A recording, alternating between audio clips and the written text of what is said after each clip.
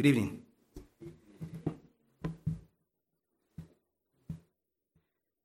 Tonight's going to be a little bit different. So I won't be preaching a sermon. I'll be delivering a talk. And I want to think about it as a theological and apologetic, biblical, as well as systematic theology. And it deals with the nature of human dignity and the role of salvation history. So it has elements that we're going to see that coincide with the teachings that we need to think about how humans relate, why God values us, and what God has done in our lives. So that's what we're going to do tonight. So it'll be a little bit different in that sense. But let's pray, and then we'll jump right in. Father in heaven, I thank you for your mercy and your grace. You're wonderful to us. We ask you, Lord, that you be with us. Help us grasp the things that we're going to be talking about tonight, Lord, and we pray that your truth would be forefront in our minds. May we be obedient to your word and your leading, which always coincides with your word, Lord. And we just pray that you would help us consider this idea of human dignity, Lord, that our eyes would be ever present upon you. As the psalmist says, Lord, that one thing have I asked of the Lord that I will seek after, that I may dwell in the house of the Lord all the days of my life, to gaze upon the beauty of the Lord and to inquire in his temple, in order that our eyes will be filled with your light, your beauty, and we may be able to love one another as you've loved us. May you glorify your name. We pray this in the name of Jesus Christ. Amen. As I said, this talk is about human dignity, and so essentially it's the idea of what gives humans value and worth. Many times we grow up thinking that what gives us value and worth is what we do, your profession, your job, your looks, your intellect, what you do or don't have. And so those are the wrong places to find your identity and worth, because those things are ephemeral, they change, they're not long-lasting, and they're not attached to the God who is ultimate beauty, ultimate value. And so I want us to think about that, because our culture is seriously confused about this, that attaches, at least right now, your value in your color. And you hear people talking about white man, black man, yellow man, blue man, and all this other stuff. And that's a problem. And so we need to find what is the source of human dignity? What is the source of value? Where does it come from? And so let's see what we see here. How many of you have driven past Victor Valley College on the way to Apple Valley? Never. Okay. May you fly because you're a pilot, but yes. But if you think about it, as you're driving down, have you seen the electric billboard on your left when you're going towards Apple Valley? What does it say? I mean, it says a lot of things, but what? Your life matters. That's a sign. And obviously it's there because suicide rates are up, depression is up, all these different things that we see are up. And so the school has to put out a sign that says your life matters. Is it true that our lives matter? Says who? Well, God, yes. But if it's Victor Valley College, why should we believe them? The educational system teaches subjective and relative truth, which means that something is not always true all the time. It changes and it's subjective, it's personal, right? So it's not really always true, right? So the problem is that if you make that kind of a claim, it has to be true. But if it's not always true, then what are you saying? You're lying. Because you can't ground it in anything. And it depends on who has power, and then they say, well, this person or this being has value, and this person and group doesn't have value. So now what do you see? You see racism, you see eugenics, you see abortion, you see just desacralization of human sexuality and everything else that we see, right? So the statement itself, your life matters, is either subjective or objective. It's either relative or absolute. When I say relative, it means that it changes. Subjective, it's based on preference. Objective, it's true whether you and I believe it or not. It's always true. It's mind independent, which means it doesn't depend on your mind or my mind. It's true whether we like it or not. And it's absolutely true. It's true all the time, not relatively so. It doesn't change with time or season or culture. But again, if that statement is subjectively true, which you see on the sign and the billboard over there, then it's not always true. So that what in the world are they saying? They're really saying nothing. It's going to change. It's going to depend. Our world doesn't believe in objective truth or absolute truth. At least it pretends not to, only when it applies to them, when trouble and pain comes their way, and now they really believe it. So in actuality, everybody does believe in objective truth and absolute truth. The The application of it is what is disagreed upon. For example, not too long ago, I don't know if you guys heard of Jane Fonda. She's in her 80s right now, and she was on The View. And so they were asking her, what do you think people can do apart from protesting because of the overturning of Roe versus Wade, right? It just means that the federal government is not going to support it, and it's unconstitutional. They can still go get abortions and murder their babies. Nobody's stopping them from doing that, which is a heinous sin, and for which America will be judged, all the bloodshed here. But they asked her what else can be done. And she said, I've thought of murder. And obviously she's talking about murder the protesters, the pro-life protesters. And then one of the ladies kind of did a double take, says, what did you say? And the other lady said, oh, no, she's just joking. She's just joking. And it talked about how she was a left-wing activist and how she's going to get a Nobel Prize for being who she is. And then later they went ahead and reached out to her and said, what were you talking about? Oh, it was just a joke. It was just a joke. But she was very serious. If you look at her face, she was very serious. So it seems like she's okay with murdering babies in the womb, which is supposed to be the safest place. And she's also okay with murdering those who support defending life. So she's determining whose life matters. But again, that's the question. Whose life matters? Why does your life matter? If it's according to her, your life doesn't matter. If you support pro-life, if you're for life and not death. And so we got to look at the sign at Victor Valley College and take it seriously, but we must answer the question, does your life matter? Does it have worth and dignity? And so that's what we're going to try to answer tonight. So what is dignity? How has dignity been understood, and who or what determines or grounds dignity? That's what we have to answer. See, the notion of dignity carries much significance and has been understood in various ways, but surely they can't all be correct. There may be elements of it that are correct, but they can't all be correct. There must be one that is completely right. They don't need to be all there. They need to be giving us the truth of the matter. We don't need a relative answer or a nominal answer. That is just a name. We need a real answer, an answer that is unchanging, an answer that is objectively true, meaning that it's true again, whether one believes it or not. Listen to Bob Dylan's song titled Dignity and how it points to the longing for dignity. He writes this. He said, so many roads, so much at stake. So many dead ends, I'm at the edge of the lake. Sometimes I wonder what it's going to take to find dignity. Even in songs like that, it tells you that the heart longs for what gives me value, what gives you value. Again, is it popularity?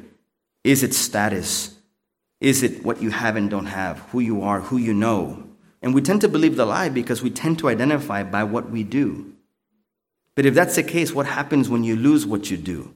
All of a sudden your identity is lost and your dignity is gone. So we have to be careful with that. The word dignity or dignitas in the Latin arises from the term dignus, meaning worthy. The Oxford Dictionary and Merriam-Webster Dictionary gives similar answers for dignity. Dignity is defined as the, quote, the quality or the state of being worthy, honored, or esteemed. It's a high rank, an office, or a position, a legal title of nobility. Dignity, then, seems to be about worth, value, honor, and respect.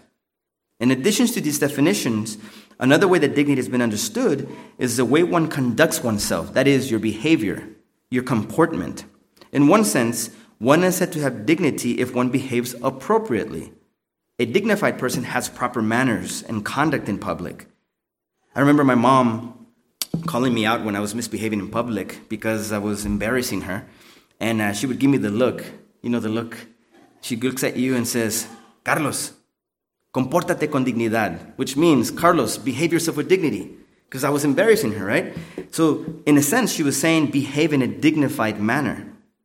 You may hear this still kind of talk between a parent and a child if moral conduct is a high priority and discipline is in the family. It's interesting that dignity in this sense can be lost if one doesn't perform accordingly. But that's not the dignity that I'm talking about. But nevertheless, that's important because how you behave yourself does say something about your character and your worth. Granted, it's a good thing to act in a well-behaved manner, but the notion here, at least implicitly, is that a person can lose their dignity when they do or don't act in a dignified manner, or maintain their worth when they conduct themselves in an undignified manner. Another way that dignity has been understood is it's been understood as social status. In this sense, dignity is something that some people have and others don't have. According to this understanding, dignity is contingent. It depends upon something or someone to give it to you. And we can see that in governments. We can see that in status, right? It's based on your social status, your reputation, be that economic status, family pedigree, the color of your skin, the letters behind your name, your profession, your accomplishments, the number of things you possess, and your ability to contribute to society, your function to society. It may be even something that is given to you by your government or group for which you or with which you identify. But here's the problem. If a social construct like this, something that we humans invent and give, what can happen to that? We can take it away. If you can give it, you take it away. And that's the problem. Dignity has also been understood and limited to freedom and autonomy, self-determination. Mel Lawrence wrote this. He says, dignity is the right to do what you wish to do without interference from anyone else or the laws of the state. Dignity is self-determination. So we see this kind of talk more nowadays when you think about medical and bioethical issues.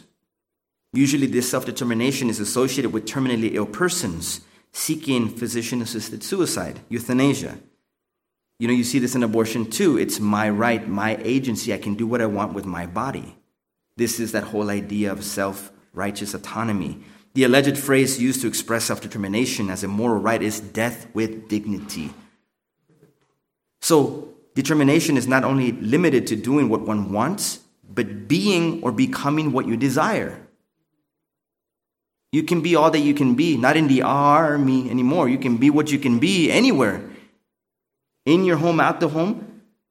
You could look like me and claim to be a woman. Well, what is even a woman? What does it mean to a woman? Well, that's a bearded woman. That's an ugly woman right there, I mean, that's crazy. So this whole idea of self-determination is nonsense. It's the autonomy, the lie from the garden. Self-determination is not just limited to doing what one wants, but again, like I said, to what one desires and believes. Would you ever send your kid if they can't sing to America's Got Talent? You can do whatever you want, just believe. And the kid goes there and gets booed off the stage. Really? You just taught your kid to just believe the biggest lie in the world. If you love your kid, you won't tell them to do that. If they're not good singers, they're probably good at something else. So please don't lie to your kids. These people are lying to the kids, and all of a sudden they go and make a spectacle of themselves. It was René Descartes, the father of modernity, who describes self-determination as this. He said, that which renders us like God in making us masters of ourselves. I'll read that again, because this is what happened in the garden. René Descartes said, it is that. Self-determination is that which renders us like God in making us masters of ourselves. Now, we can argue ideologically this resulted from the Enlightenment period. That's what we see. Man becomes the measure of all things. That's where we need no longer aided reason. We don't need God to tell us what we have around and explain things. We don't need God anymore to explain things. We are here in the age of reason, and reason is all that it will take us to get there. We can argue that in a sense. It's correct, but the origins go much deeper and much further. They go deeper as manifested in the Garden of Eden the moment that Adam and Eve decided to violate and disobey God's one and only prohibition. And lastly, and most importantly, dignity has been understood as worth, value, honor, and respect. That's the first one we talked about in terms of the dictionary definition, and that's where we're going to go with this. This view recognizes human dignity as being part of what it means to be human. Listen carefully. It recognizes that human dignity is part of what it means to be a human being or human person. While this may be true, we have to ask, why is it so? Is it simply because we are human? Does this value arise from within humanity itself, or does it come from outside itself? We'll launch into this next section of the talk in the first notion, understanding that dignity lies best in the understanding of the biblical worldview. The Bible gives us the best understanding of what human dignity is. So here the main idea is that humans have value, worth, and dignity because it's derived from God and given to us. It's derived from God and given to us because God is the being of ultimate value. And because we're created in His image and because we're His, therefore we have value, dignity, and worth. But there's going to be a greater dignity and value and worth than that of creation, and that's going to be of salvation, which points to and leads to adoption as sons. which is the reason we see in Galatians 4:4-7. Think with me carefully. We have value and worth by being created in the image of God. All humanity does. But that dignity and worth is even escalated higher when you and I become sons and daughters of God. Because that's the purpose for which God sent the Son. Galatians 4:4-7 says, when the fullness of time had come, God sent forth His Son, born of a woman, the incarnation, born under the law, to redeem those under the law. For what purpose? In order that they might receive adoption as sons. You see what He did? He says God had determined when the time would be perfect. And when He sent the Son was a perfect time. That was a time. He sent the Son who already existed eternally with the Father and incarnated, became one of us. He who pre-existed as Son of God eternally, added humanity to Himself. So you have one person with two natures, divine and human, the Redeemer, who was born of a woman under the law to redeem us who were under the law so that we would receive adoption as sons. You see the progression here? That is what's going to give us the greatest dignity and value and worth. Now, I'll read a few verses from the Bible so you can see what we have here in God and then where it leads us. So in Colossians chapter 1:15, I didn't put it on the slide, but just hear with me. It says, He is the image of the invisible God, the firstborn of all creation. This is Christ Jesus. And think about this. Here, for the first time in history, God Himself comes and becomes one of His creations. So God, who is transcendent, is very much immanent too. He is far, but yet He is near. And not just near like this way, but He becomes one of us. And this is amazing because Jesus is a prototype for humanity. What Jesus is, we're to become, minus divinity. We do not become divine, but we're united to divinity in the Son, which is amazing, crazy. No other belief system in the world gives you this. In Islam, it is unfathomable that God would have a son, that God will go to the bathroom, that God would die. God is completely transcendent, completely other. But yet in the Christian belief system, in the Christian worldview, God Himself, the creator of all that exists, comes down and becomes one of us, isn't afraid to get dirty. He condescends to be one of us, to join us, and to die on the cross, which is deserving for the worst of sinners, yet He dies on that cross, only to be resurrected and glorified and exalted. And so you see that there's amazing. So He is the image of the invisible God, the firstborn of all creation. We see here in 2 Corinthians 4:4, in their case, the God of this world has blinded the minds of the unbelievers to keep them from seeing what? The light of the gospel of the glory of Christ, who is the image of God. In Colossians 3:10, we see, and have put on the new self, which is being renewed in knowledge after the image of its creator. In John 1, we see here, this is John 3:16, for God so loved the world that He gave His only Son, that whoever believes in Him shall not perish but have everlasting life. This is the end result of what we're going, right? And then you see here, this is pointing to the idea of adoption and the final glorification. See what kind of love the Father has given us, that we should be called children of God, and so we are. If you're a Christian, if you're saved. The reason why the world does not know us is because it did not know Him. Beloved, we are God's children now, and what we will be has not yet appeared. But we know that when He appears, we shall be like Him, for we shall see Him as He is. And everyone who has hope in Him purifies himself as He is pure. So this is pointing to us in this grand story of redemption, where it's going. And so I'll skip these other passages here, but what I want to go and show you this is now, because again, this is topic, the title is called Human Dignity in Salvation History. We have to see the 4 time periods or the 4 epochs of salvation history. And the 4 are creation, fall, redemption, consummation. Those are the 4 periods of salvation history. So if somebody asks you, how can you tell me the story of the Bible in a few words? That's the story of the Bible. God created, there was a fall, sends a Redeemer, and then He will fix all things. There it is. That's the story of the Bible. So creation, fall, redemption, consummation. And you'll see that human dignity hasn't changed. It's through and through. But we see how that has been corrupted because of sin. So first, we begin with creation. The God of the universe creates the universe and everything contained therein. Energy, matter, time, space came into being by Him. He created out of nothing. By His power, He speaks creation into existence. Because God brings life into being from non-existence, it means that anything that is not in God's blessed presence fades away and dies. I was looking at our flowers on the table today, at the dining table, and when we got those roses, they were beautiful, they were red, they were lush, they smelled great. And it's been maybe a week or two now, and you can see that they're still connected to the water and the life source, if you will, but the flowers are fading, and they're getting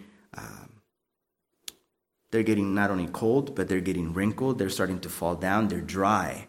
And that's what we see in sin. When you're not connected to the life source, you die. God is the life source. To be away from the garden, man would eventually die. And that's why sin came in. That's what we see. So in the creation, we see what God has done. So to not be in his presence is to be in the absence of his presence, which is blessed. And anything away from his presence eventually dies. Now, God creates in this manner because it points to his awesome power, his providence, his sustaining power, his design, his purpose for creation.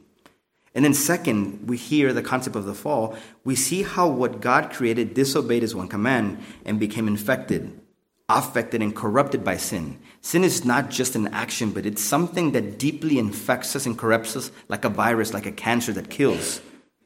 So all who are born thereafter are born in sin, are essentially dead on arrival, hellbound.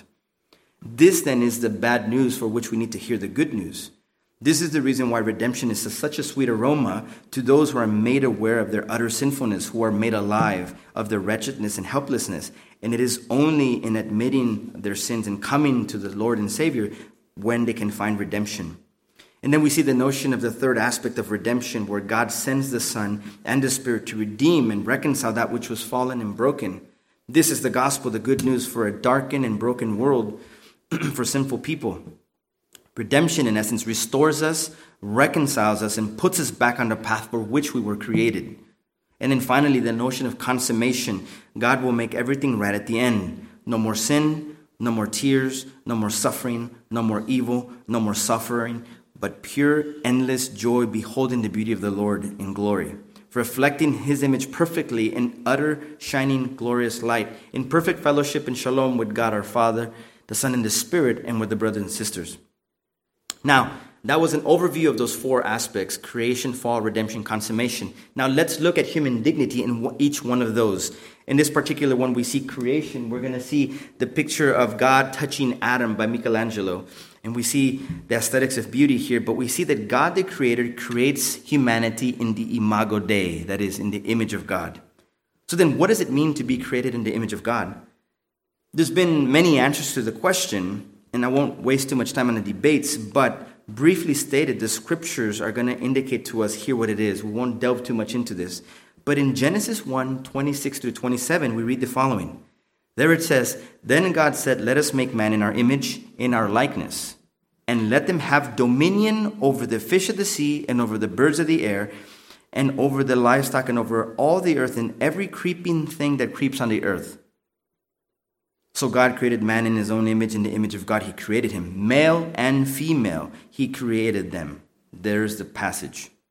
So the image of God here carries within it the idea of reflecting God to the world, just as the mirror reflects the image of that which is in front of the mirror. The image is supposed to reflect the one in whose image you were made. Like a mirror, we're supposed to reflect him, not ourselves. That is the purpose of the image, at least one aspect of the image. It also points to the dominion. That's very important, dominion. Not just the image of who we're supposed to represent, like diplomats, but it also points to the factor of the cultural mandate, which one part of it is dominion. And dominion here is that he gave Adam and Eve to have control over the creatures of the land, the sea, and the sky. As God's stewards, humanity has to rule in a manner that reflects God's rule. That is what it means to be made in the image of God as well. To rule in a manner that reflects God's rule. Not like a tyrant, but like God. And then there's a moral dimension to the image of God. Humanity is to be holy as God is holy. Be holy, for I am holy. They are to do as God does and speak as if God is speaking through them. We see that in Corinthians. Additionally, the image points to relationality, the union and communion with one another, but especially with God. This is important to think about because it's talking about the relationality that we have to one another. He made them male and female. Together, they're the image of God. And as brothers and sisters, together, we're the image of God. But then it shows relationship between us, but also relationship between humanity and God himself, at least those who are saved by God. Given that our God is one and triune, it follows that God is a personal, relational being. There never was a time when the Father never had a Son and the Holy Spirit by his side. It follows that mankind is a being in relation as well. This is also another reason why God said it was not good for man to be alone, because man is supposed to be in relation with one another. Man needed to be a being needed a being according to his kind, a like opposite. Man needed a woman. Man did not need another man, because then you couldn't be fruitful and multiply. Woman did not need another woman, because you couldn't be fruitful and multiply. Man needed a woman so that they both together could multiply and have dominion over the earth. That's the cultural mandate. That's what we're supposed to do as image bearers. Additionally, creation implies distinction, ownership, telos, which means design and purpose. By distinction, I mean that God and his creation are not the same in category. That's why God created. The creation is not identical with God. It's made by God for his glory, but we're not identical with God, which is different from Hinduism. The creation is not divine. God is divine. God is not a local presence. You can't point to say, here is God. God is omnipresent, but yet he's very present within you in the Holy Spirit, but yet he's everywhere. But he's not all things. God is God. He's not his creation. God is omnipresent, present everywhere by virtue of his immensity. His presence extends everywhere. There is no place that is not his, nor where he cannot be found. We read this about in Psalm 139. God is spirit. The creation is physical, limited, and localized. God has life in himself. He is the very source of life. We are contingent. We depend on God for our existence. If God didn't exist, neither would we. God is the creator and we are the created. This shows ownership. God owns us. This then leads me to the point that I want to make, namely, that because humanity has derived dignity, which has been bestowed upon us by God, this is the point. Humanity, this is the point we need to think about. Your value and dignity and worth doesn't come from you just being a human. There's something to that, but it points like C.S. Lewis. There's signposts pointing back to God. The flowers are beautiful, but the flower ought not to be worshipped. The world is beautiful, but it ought not to be worshipped. Humanity is beautiful, but it ought not to be worshipped. It points back to God. So in thinking about this, because God is the source of all glory, honor, praise, and adoration, he deserves all glory, praise, honor, and adoration. Humanity, therefore, has derived dignity, and therefore is essential to him because God put it there. This is why it is wrong to murder the baby in the womb or to murder yourself. Whether it's young, middle, or at the deathbed, you want to die with dignity. That is why it is wrong to treat human sexuality any other way than God said. Premarital sex, marriage, sex outside of marriage, homosexuality, anything else. God gave us the parameters of how we ought to live in the purpose for which he created us. This is why rape is wrong, because you violate the right of another human being to their body, and it is wrong because it is sinful. It's hurting another individual. This is why racism is wrong, because he created us all individually unique in different spices. Imagine if you said, soy sauce rice is wrong. It's nasty. It's terrible. Don't eat it. Only eat Spanish rice. David, you can't eat rice pilaf. You got to eat risotto. You know? How ridiculous would that be? The different rices add flavor to this, right? So different spices. And I think that's the beauty about humanity, that he gave us different ethnicities, different colors, so we can appreciate one another. But that's not where your dignity and worth lies. It's not in your color. It's in whose you are by virtue of creation and also by virtue of being a child of God. That's where your dignity comes from. Now, let's move to an example, physical example, to think about this. Look at this popular painting here, the next one that follows right there. Can you tell me who that is on the screen? There's two people there. Tell me who the lady is. La Mona Lisa. And the one on the left? Who painted La Mona Lisa? Jamie, you know the answer to this. You're right, it's Leonardo da Vinci. Very good, thank you. So, this popular painting, I'm pretty sure everybody knows, right? The woman is called La Mona Lisa. It's an oil-based painting of a woman said to be named Lisa del Giocondo. My Italianos. Oh no, that was French. That was in Italiano. Its hands, it's in the actual museum in Paris. I think it's called Louvre. I'm probably pronouncing that wrong. But Leonardo da Vinci is a famous painter who completed the Mona Lisa in 1517. Now, without looking up online, can you tell me how much this painting is valued? Throw some numbers out. 3 million? Okay, 3 million. Anybody else? Sold to you. No. So it's currently valued over $908 million. $908 million. It's not that big either. Why in the world does this painting have that kind of value? Is it not made with oil and wood on canvas? I mean, look at that. You can get these pieces at a hardware store. I mean, you can get a piece of canvas for what, $15? Some brushes for $10. If you go to 99 cents, you can get them for 99 cents. Maybe $1.07 with tax. These are just a few dollars at the local store next door, right? Now, ladies and gentlemen, the reason why this painting costs the way it does is because it was painted by Leonardo da Vinci. Think about this. He was an Italian polymath, which means he was good at a lot of different subjects. He was learned in many disciplines. He was a Renaissance man in the high Renaissance period. He was a painter, David, an engineer, a scientist, a theorist, a sculptor, an architect, not to mention one of the Teenage Mutant Ninja Turtles, Leonardo. So what does this tell you about value and worth? Value is derived by being connected or united to someone who is highly esteemed or known to be a person of dignity. Here's an argument from the lesser to the greater. Think with me. If it's true that the painting of Leonardo da Vinci has value and worth because it's connected to him and he's a popular man, how much more it is of what value is yours because whom you're attached to and created by. That painting by Leonardo da Vinci has a stamp and seal. Whose image is on you? God's image is on you, and therefore God being the most infinite valuable being, you therefore have infinite valuable being by derived from God. So therefore your life is valuable. Your life does matter, not because Victor Valley College says so, but because God says so, because God made you. He is the greatest architect, the greatest artist who ever lived and will ever live. He is infinitely valuable, and therefore your life, it matters. This God is the great architect, the great artist, the author and finisher of our faith, the grand storyteller, the I am. Thus, because we are his creation and have his signature, his image on us, we have a worth that is beyond far being compared to anything in the created order. Animals, trees, anything.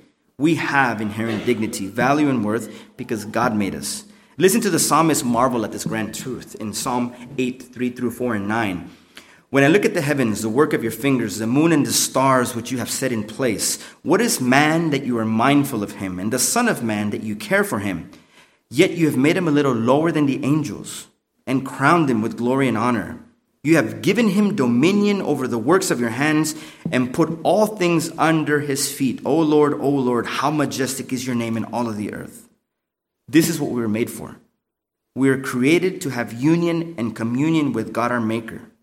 We are made in the image of God to reflect his glory to this world. In the same way that the creation declares God's glory, we, being part of that creation and the pinnacle, the highest part of his creation, are to be living in a dignified manner, being holy as he is holy. We were created for fellowship with God. This is not only true of us with God, but also to have fellowship with one another.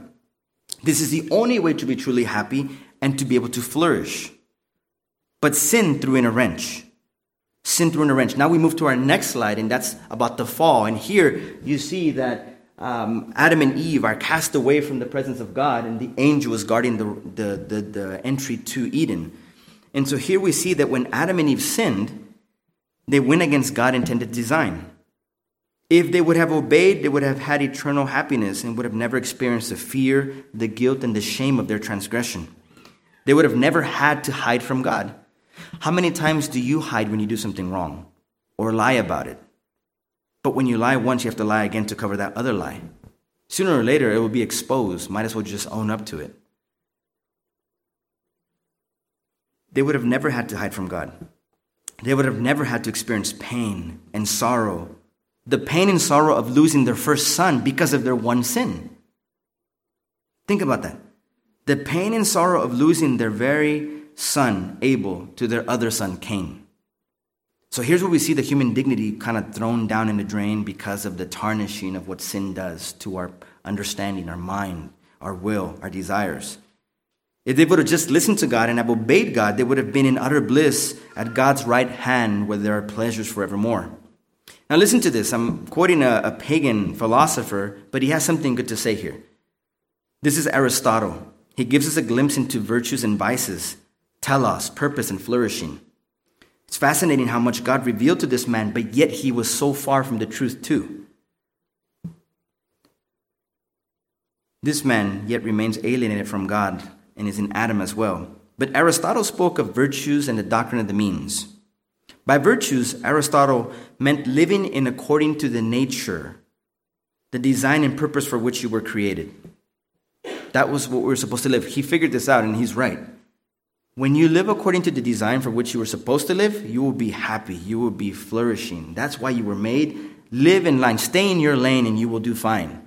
Get out of your lane, and you'll hit an oncoming semi. Right? So stay in your lane. That is, be holy, for God is holy. Now, think about this, for example. I learned this from one of my teachers, and he gave this example, and he said, the virtue of something is determined by the purpose for which it was made, right? You can say something or someone is virtuous if they act according to the way they were made. Think about a truck. A truck is virtuous when it does what it's supposed to do. So let's think about what are some components that are going to make a truck virtuous if we use that definition. It needs an engine, but not just an engine. What kind of an engine? Maybe a diesel to be able to pull some heavy load, right? What else do you need? Did somebody say chassis? You need a good frame. You need good tires, right? You need some power in that truck. And you need a bed, whether short or long, depending on what the job you want to do. If the truck fulfills all those qualifications, you have a virtuous truck. If the truck doesn't fulfill those qualifications, you don't have a virtuous truck. You with me? So the point is that the truck is designed for something, and when it functions according to that, then you can get the job done and you're happy, right? You got all that concrete into your backyard and you were able to get rid of all that dung in the back, right? All right, so that's a picture of getting rid of sin. So get rid of sin. Get a truck. All right.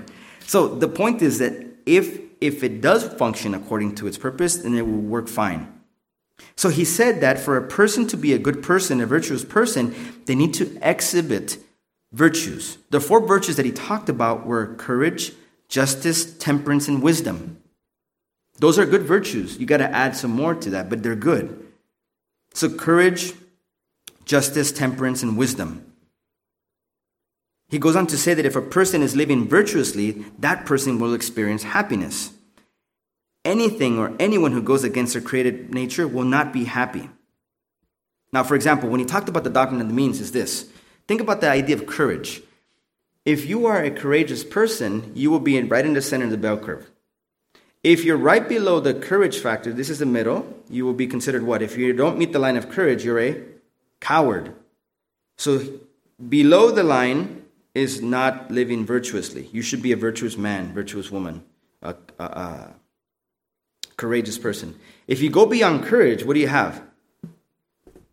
It's an overzealous person who thinks too highly of themselves. It's a hot-headed person now. It's a problem. That's not virtuous either. The doctrine of the means, stay in your lane, stay in the middle. If you function according to that, you will be flourishing and happy.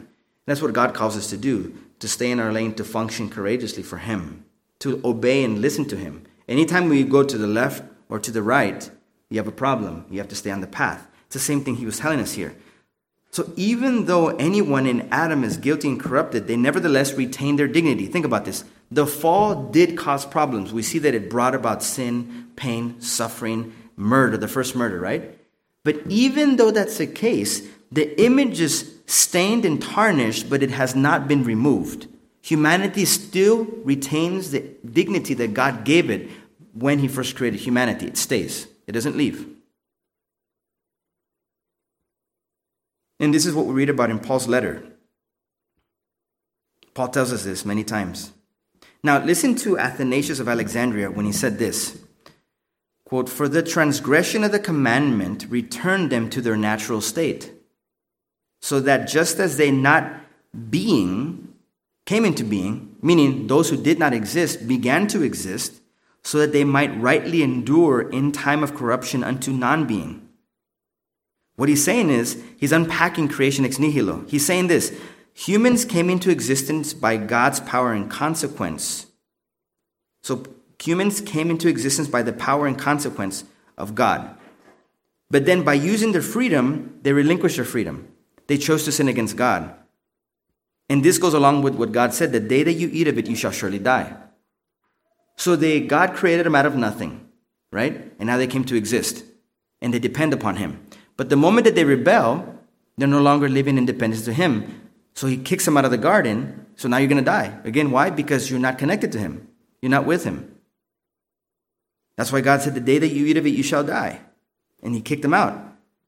So what happens next is that humanity is cast out from the blessed and life-giving presence of God. Those who were once near have now become alienated.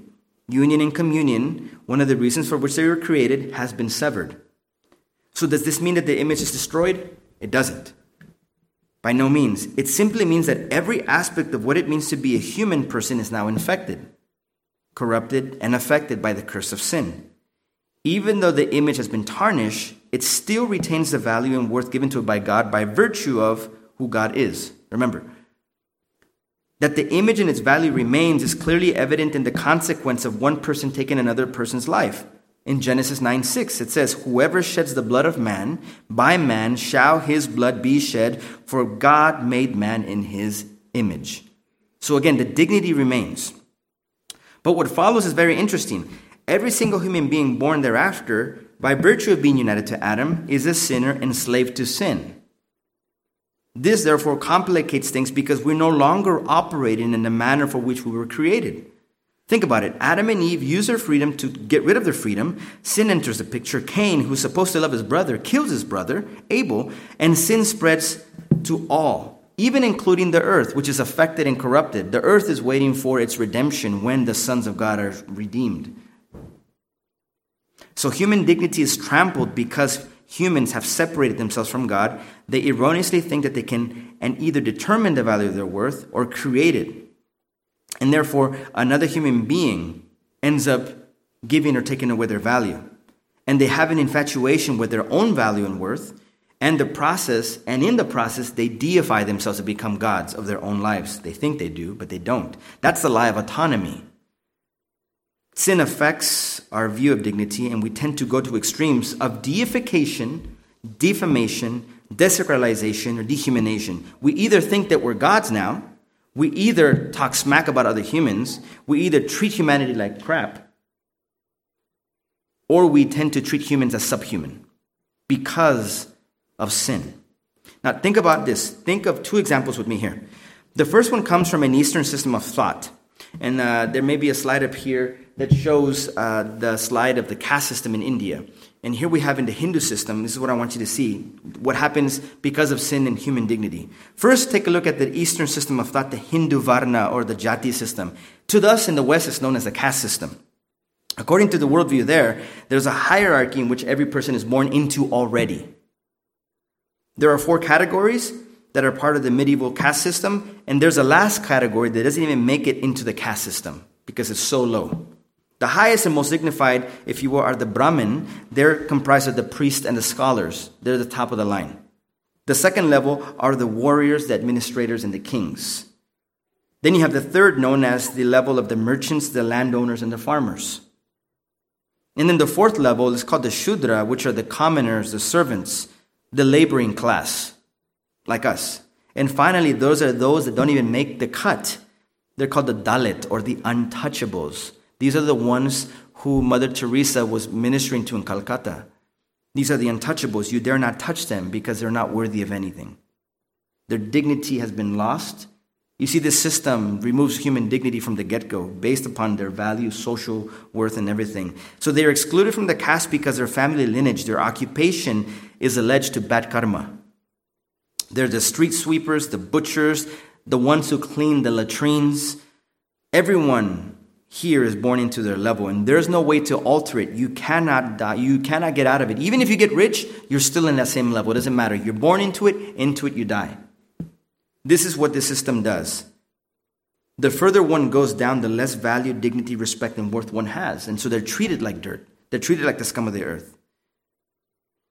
Then, there have been countless megalomaniacs, dictators who have dehumanized humans, countless of humans under their reign. One example comes to us from Europe. This is the other side of it, right? In this system, they're born like that. And this system of government, this person gains power and gets to decide who has value, who doesn't have value. And I'm talking about Adolf Hitler. So Adolf saw the Jewish people as a problem. He deemed them to be an inferior race, and therefore he needed to eradicate the world from them. He needed to eradicate them from the world and society. He said it was necessary. In 1919, he defined the Jewish people not as a religious group anymore, but as a race. And he said that their presence was the race tuberculosis of the people. He called them the race tuberculosis of the people. He wrote this, quote, "The ultimate goal must definitely be the removal of the Jews altogether," end quote. So when he took power, now I'm going to go on a little segue, but I'm going to come back. Think about this very importantly. Whenever a leader tells you what they're going to do while they're running for office, if they get into office, they're going to do it. The people knew what Adolf Hitler would say. He wrote it in his writings. He campaigned on it. Did people think he was joking? Look what he went and did. It's the same thing with this. That's why it's very important that as a citizen, you do your duties to think about the right people. Not the person, but the values that line up more with the Judeo-Christian worldview. Okay, I'll come back. Just to think about that. Now, upon taking power, he took it upon himself to blame the Jews for the problems of Germany. To teach racism, to teach anti-Semitism in the schools. He attacked the Jews at Dresden in 1933. And in 1935, in the Nuremberg laws, he actually removed their citizenship and their civil rights. He removed the rights and the citizenship of the Jews in Germany. And therefore, they were treated as subhuman, essentially as non-persons. There could be no intermarriage with Jews. You couldn't marry. Finally, in the Kristallnacht, or the Night of the Broken Glass on November 10th, 1938, which was the catalyst that would unleash Hitler's wrath upon the Jewish people, riots ensued overnight against the Jewish people. 7,000 Jewish shops, homes, synagogues were burnt down. 20,000 Jews were arrested and sent to concentration camps. It is estimated that 6 million Jews were exterminated in the Holocaust. And it wasn't only the Jewish people he saw as a problem, but anyone who was not a purebred German. He killed 85% of Germany's gypsies. He sterilized black people. He killed mentally ill patients and sterilized the physically disabled, those who were deaf, and people with hereditary diseases. His philosophy was that some races were Untermenschen, which means subhuman. They weren't human. They were an inferior race. When a human being, a human person is seen as subhuman, what follows? All kinds of evil are perpetrated in the name of progress.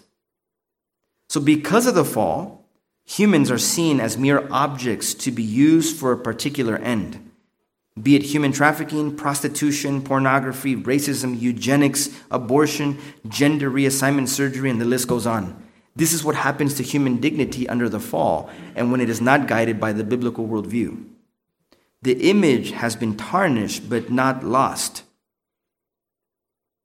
Not too long ago, at least back in June or July, I can't remember exactly when, some people got into the museum where the Mona Lisa was, and they had I think it was a pie made out of whipped cream, and they went and threw it at the Mona Lisa. Good thing is that it was protected by glass, right? I mean, if you would look far away, you would think that it's tarnished, but it's only tarnished. It's only stained from the outside. And it does have some stains because of wear and tear and different things and humidity. But that's the thing. Your dignity is still there even though the image is tarnished. It's not gone. So dignity remains. It was started in creation and it stays. In the fall, dignity is still there, but because of the corruption and infection of sin, now we see humanity differently, and so we tend to be racist, we tend to be jerks to other people. If we don't like their music, the way they look, the way they study, if they believe different than us, then we treat them less dignified manner. That's a problem. I'm not necessarily saying people here, but humanity as a whole. And that's the problem, and so we see that sin affected. Now we move to the next section in the salvation history. We move from creation, fall, redemption. Here's where Christ comes, the only Redeemer. And here we have the incarnation. Himself, God is with us. And in this picture, we have the picture of the prodigal son coming in, and that's redemption. He who was lost comes back. And here's where we see the gospel taking place in the fullness of time when it comes. In John's prologue, we get a glimpse where the incarnation begins. Here, we see in the beginning was the Word, and the Word was with God, and the Word was God. He was in the beginning with God. All things were made through him, and without him was nothing made that was made, end quote. You see, in the Godhead, in the Trinity, there is distinction. The Word was with God, and the Word was God. In the Greek, it's more impactful because it said that God was the Word. In English, it says, and the Word was God. In the Greek, it says, God was the Word. So we're seeing something here very much important. There's a distinction. We see that the Trinity here, at least the Father and the Son. So there's distinction. The Word was with God, and the Word was God. This points to the notion that the God who shares in the divinity with the Word is with the Father. The Word itself is the Son who shares the same divine nature. That's why Jesus says, I and the Father are one. He doesn't say I and the Father are the same person. He says, I and the Father are the same kind of thing. That is God, divine. And that's why the Jews wanted to stone him, because they knew that he claimed that God was his Father. Therefore, they knew he was claiming to be God. So we're going to go somewhere with this. Just bear with me. So we see that he was claiming to be God in that sense. But here what we see here, the creation, the Son that was sent, in verse 14 we read, and the Word became flesh and dwelt among us, and we have seen his glory. Glory is the only one from the Father, full of grace and truth. So for the first time in history, as I said before, we see that the Creator and his creation, in this case, Jesus, coming together in what points to the life that humanity was intended to be a part of. In Jesus, the fullness of deity, the fullness of God dwells in bodily form. God was not afraid, and so was not so transcendent that he would not condescend to take upon flesh. For what reason did the eternal Son take upon flesh? Well, John tells us in verse 18, no one has ever seen God. The only God is at the Father's side. He has made him known. The eternal Son added a human nature to his divine nature in order to reveal the Father to us, in order to be the second Adam, in order for our redemption. So what purpose? To restore the Imago Dei to its rightful place, the image of God. Jesus then is true humanity. Jesus is what we were designed to become.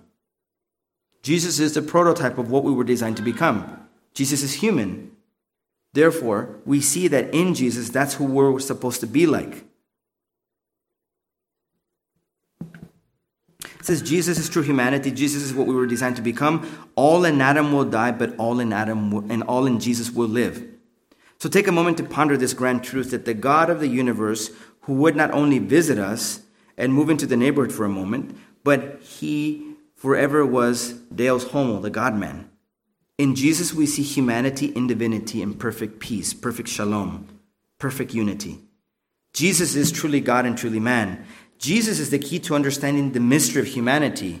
That God would take upon flesh does not only demonstrate that he cares for his creation, for humanity, but that humanity does have value and worth and is worth saving for his name's sake. He gave it that value, and he's not going to let the devil have the last word by introducing sin and by Adam and Eve obeying him instead of God. God is going to save that which is his. So God pays the greatest compliment to humanity by becoming one of us. And for what reason? John Calvin put it like this. He, Jesus, put on flesh, became one of us, in order that becoming Son of Man, he might make us sons of God with him. Now that is huge. Think about that again. He said, Jesus put on flesh in order that becoming the Son of Man, human, he might make us sons of God with him. He's already the eternal Son of God, and to be united to the Son is to make you a son of God. Now we see this idea of redemption applied. So how does redemption start, and how is it accomplished? It starts in eternity past.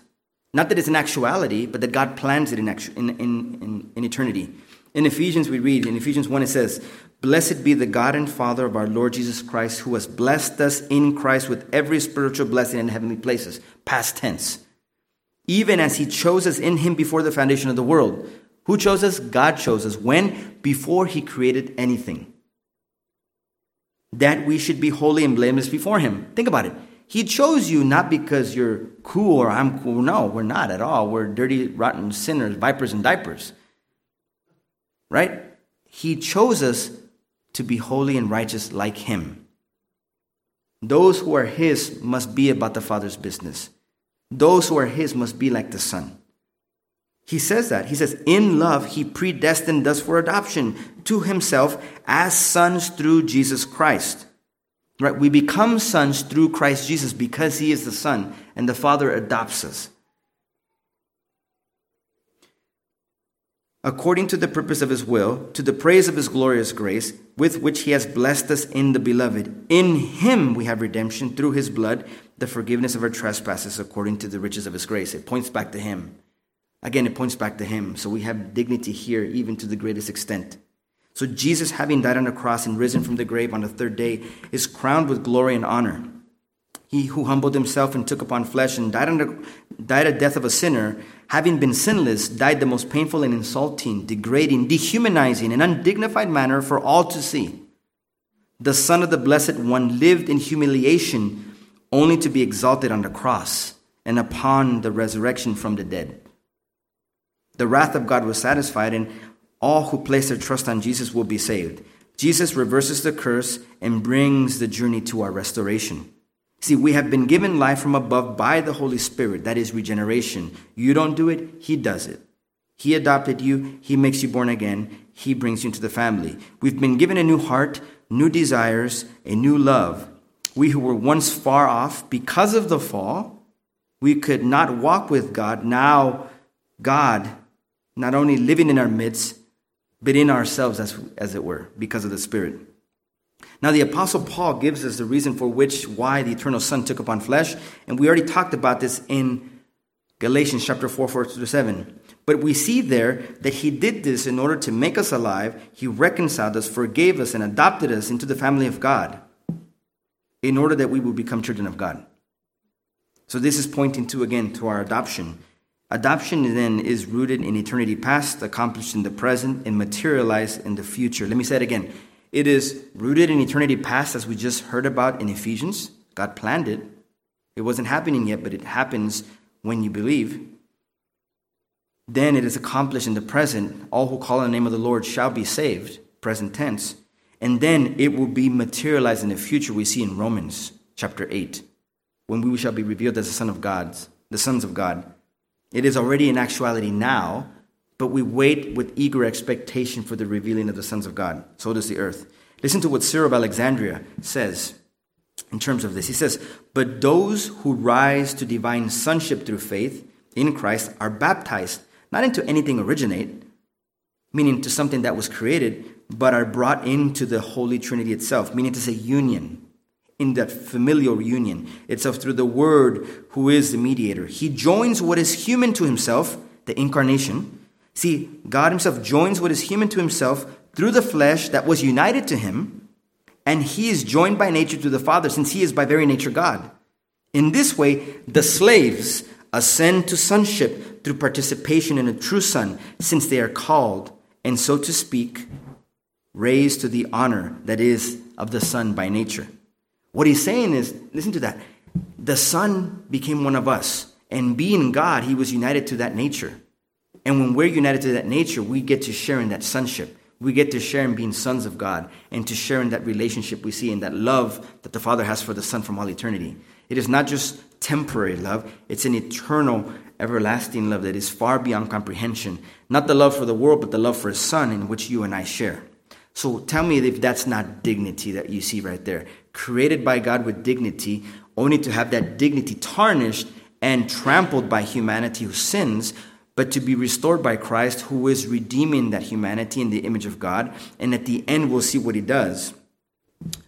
And so we see that this is what we were called to. We were adopted so that we might become like Jesus in all things except divinity. So with that, what does that point us to? That is the idea here of redemption. And then the final aspect is consummation, when God makes all things right.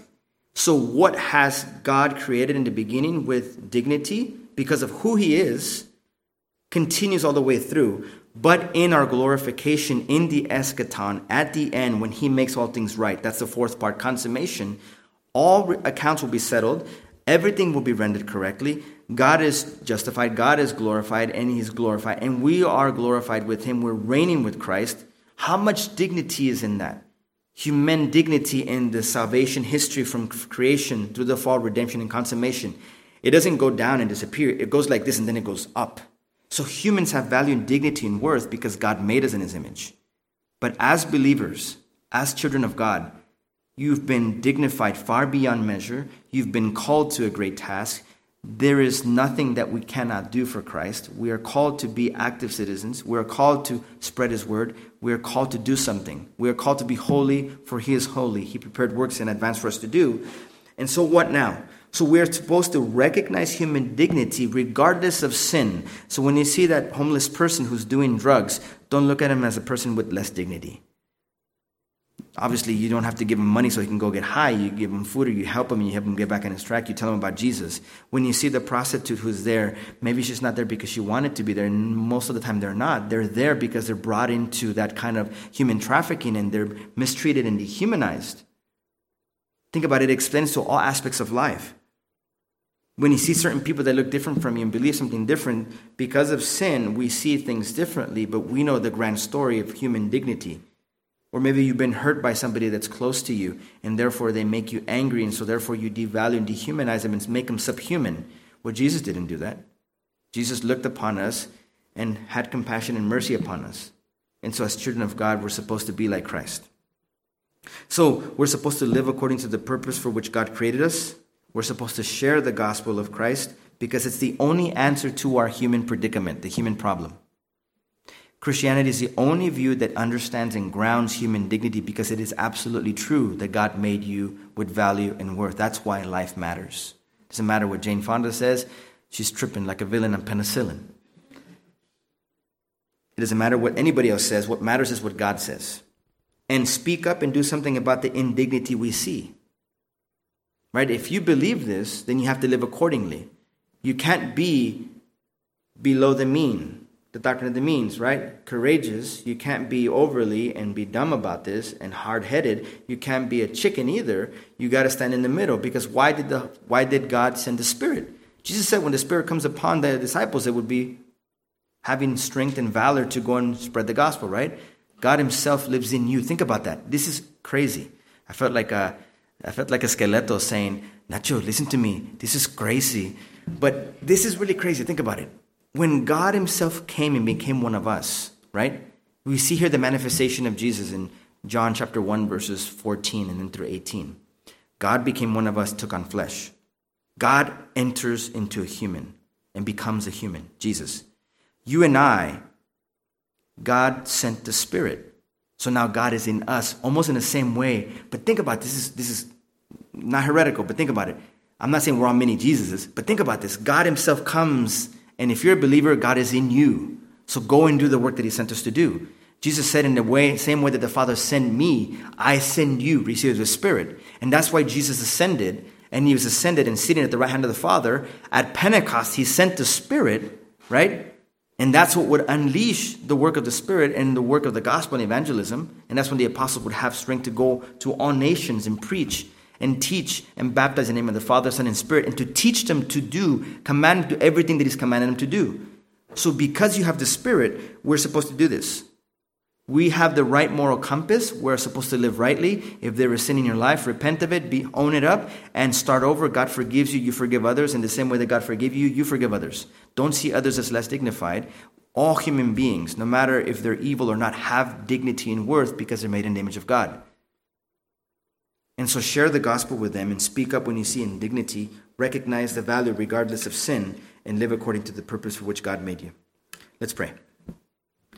Heavenly Father, I thank you so much for giving us this time, for blessing us with the truths that we find in your scriptures, Lord, and knowing that it is only you, Lord, who are true, beautiful, wonderful, merciful, just, and that you, Lord, would actually send your Son to become a human, Lord, to add another nature to himself, to be the God-man forever, to live a life that we should have lived, to die the death that we should have died, and to rise again to satisfy the debt that we owe to you, Lord, and that you sent the Spirit to be in us. What a privilege, Lord, that you have sent your Spirit to live in us, these earthly vessels made of clay, and that you have brought to life, Lord. Help us never be cocky, but help us also not be chicken, Lord. Remind us that you're with us. You've told us, I mean, in this Old Testament, you told, I believe Joshua, he said, do not be dismayed, do not be afraid nor be dismayed, for the Lord your God is with you wherever you go. But not only are you with us, you're in us. And so, Lord, help us remember that. Help us remember that we were far off and you brought us near. And that you are the ultimate, the most beautiful being there is, and therefore humanity is created in your image. So, Lord, help us live lives that glorify you. Help us live dignified lives. Lord, help us live lives that resemble Jesus, and we are to live in a way that is glorifying to you. For you've told us, be holy, for I am holy. Help us live that way, Lord. We love you and thank you. In Jesus' name we pray.